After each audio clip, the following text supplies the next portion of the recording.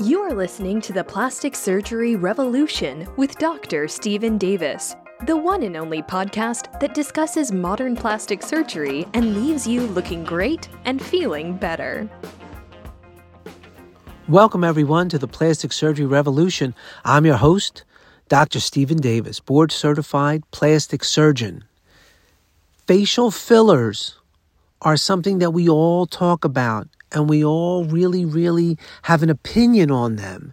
And when I see you in office hours, we talk a lot about all the different ones that are out on the market, all the ones that you could have injected in different areas of the face and even the body now. But something that I wanted to make sure that we really hone in on, because I find myself talking about this all the time during office hours, right before I'm doing all my injectables, are three things that are really key to understanding why one of your girlfriends may look a little bit ridiculous and they had the same filler that I may be telling you would be the best one for your face. And then you say, well, wait a minute, I saw Betty. She's my friend, and she looks ridiculous with that filler. So that can't be the one that I want to get. Or you may have seen someone on TV, and you come in and you're very worried that because you saw that star or that famous person on TV or on an Instagram or something like that, and they may look so ridiculous that you go, oh my God, I don't think I want to do any facial fillers because I saw person X and they look crazy. So I want to make sure that I am not so much dispelling wives' tales or dispelling rumors. I want to make sure you understand what goes into making sure that your facial injectable is exactly what you want and not one of those things that you don't want or something that you saw on Instagram or a social media post or one of your friends. So here we go. Three things. The first is you need to choose the right product for the area that's being injected. Now, that statement by itself is very complicated, trust me. Because I am one of the people that teach this stuff for the Allergan company that makes the Botox and the Juvederms. And I also teach for Galderma that makes the Dysport and the Restylane products. And I'm on the palate training facilities and all of that stuff. So when I tell you that these companies spend literally their entire lives in understanding the rheology, which is the makeup of these products, and which ones need to go in certain parts of the face and which ones shouldn't go in certain parts of the face. Trust me when I tell you, it's very over the top interesting, but it's also very complex, and it's definitely not something for this podcast.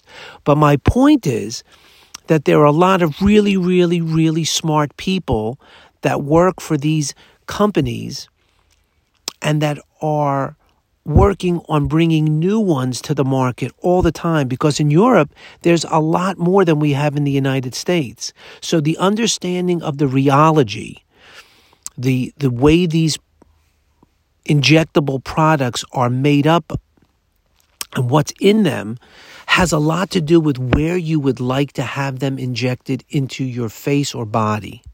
So, the first thing that really is important when we're talking about how to make things look natural, how to make things look the way you want them to look so you don't get scared and you don't get, freaked out that you're going to have some kind of an odd look to yourself when you leave after getting facial fillers, is making sure that the product that's being chosen is the appropriate one for that area.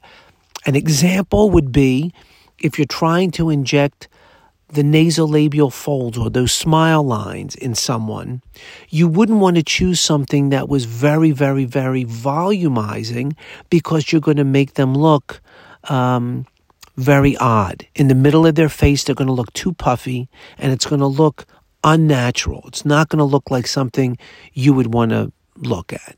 And that's possibly one of the things you may have seen, from the Instagram or your friends. It's just the wrong product for that area.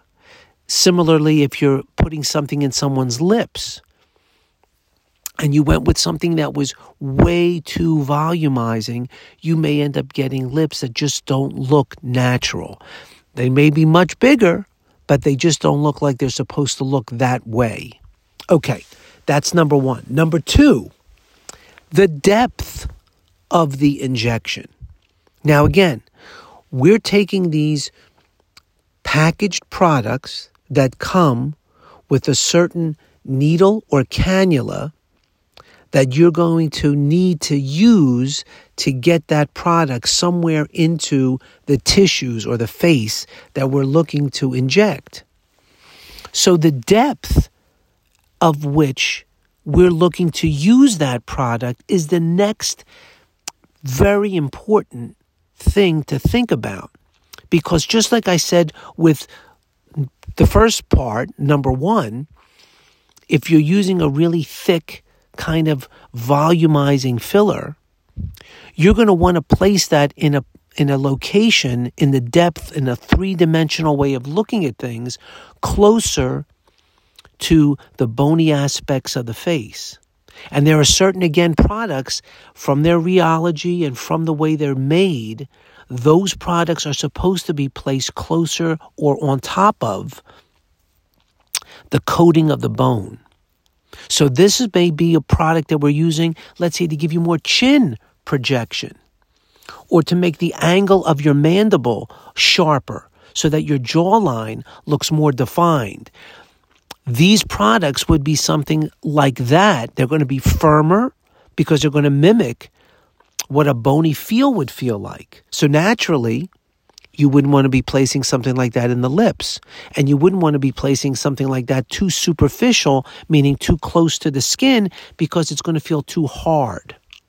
I hope everybody's following me with this, because these are the really three key things. So that's the second part, is the depth at which this product that we have chosen now is supposed to go. And the very last one of the three is the person doing your injection. And again, getting comfortable with the person that's doing the injection and making sure that that person really has done all the training and everything else that goes into understanding all of these things is very important, because it also has a lot to do with understanding what's lying underneath that skin from a safety standpoint. Where are the nerves and the vessels and the problems that could be associated with putting these products in certain regions of the face where you may not want to be heading. So again, those three things are the three things that are most important when you're really thinking about doing facial fillers. And for the most part,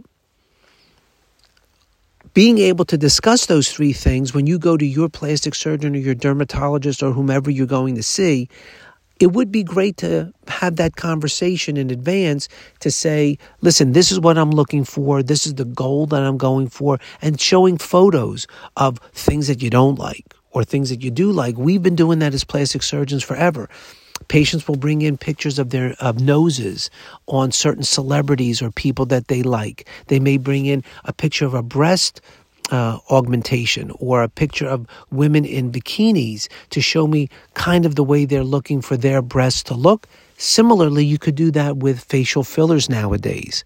So keep all these things in mind, because we know that this non-surgical face lifting and this way of like restoring more youthful qualities to the face is really at the top of the list of things that people are coming in to talk about. So for you to really have a good understanding about it and not necessarily be scared to embark upon those types of things, I think knowing these three issues would be very important for you.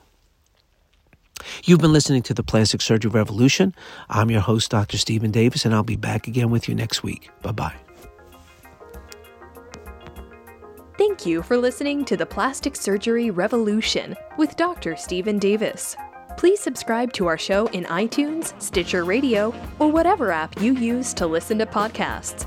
Keep listening, looking great, and feeling better.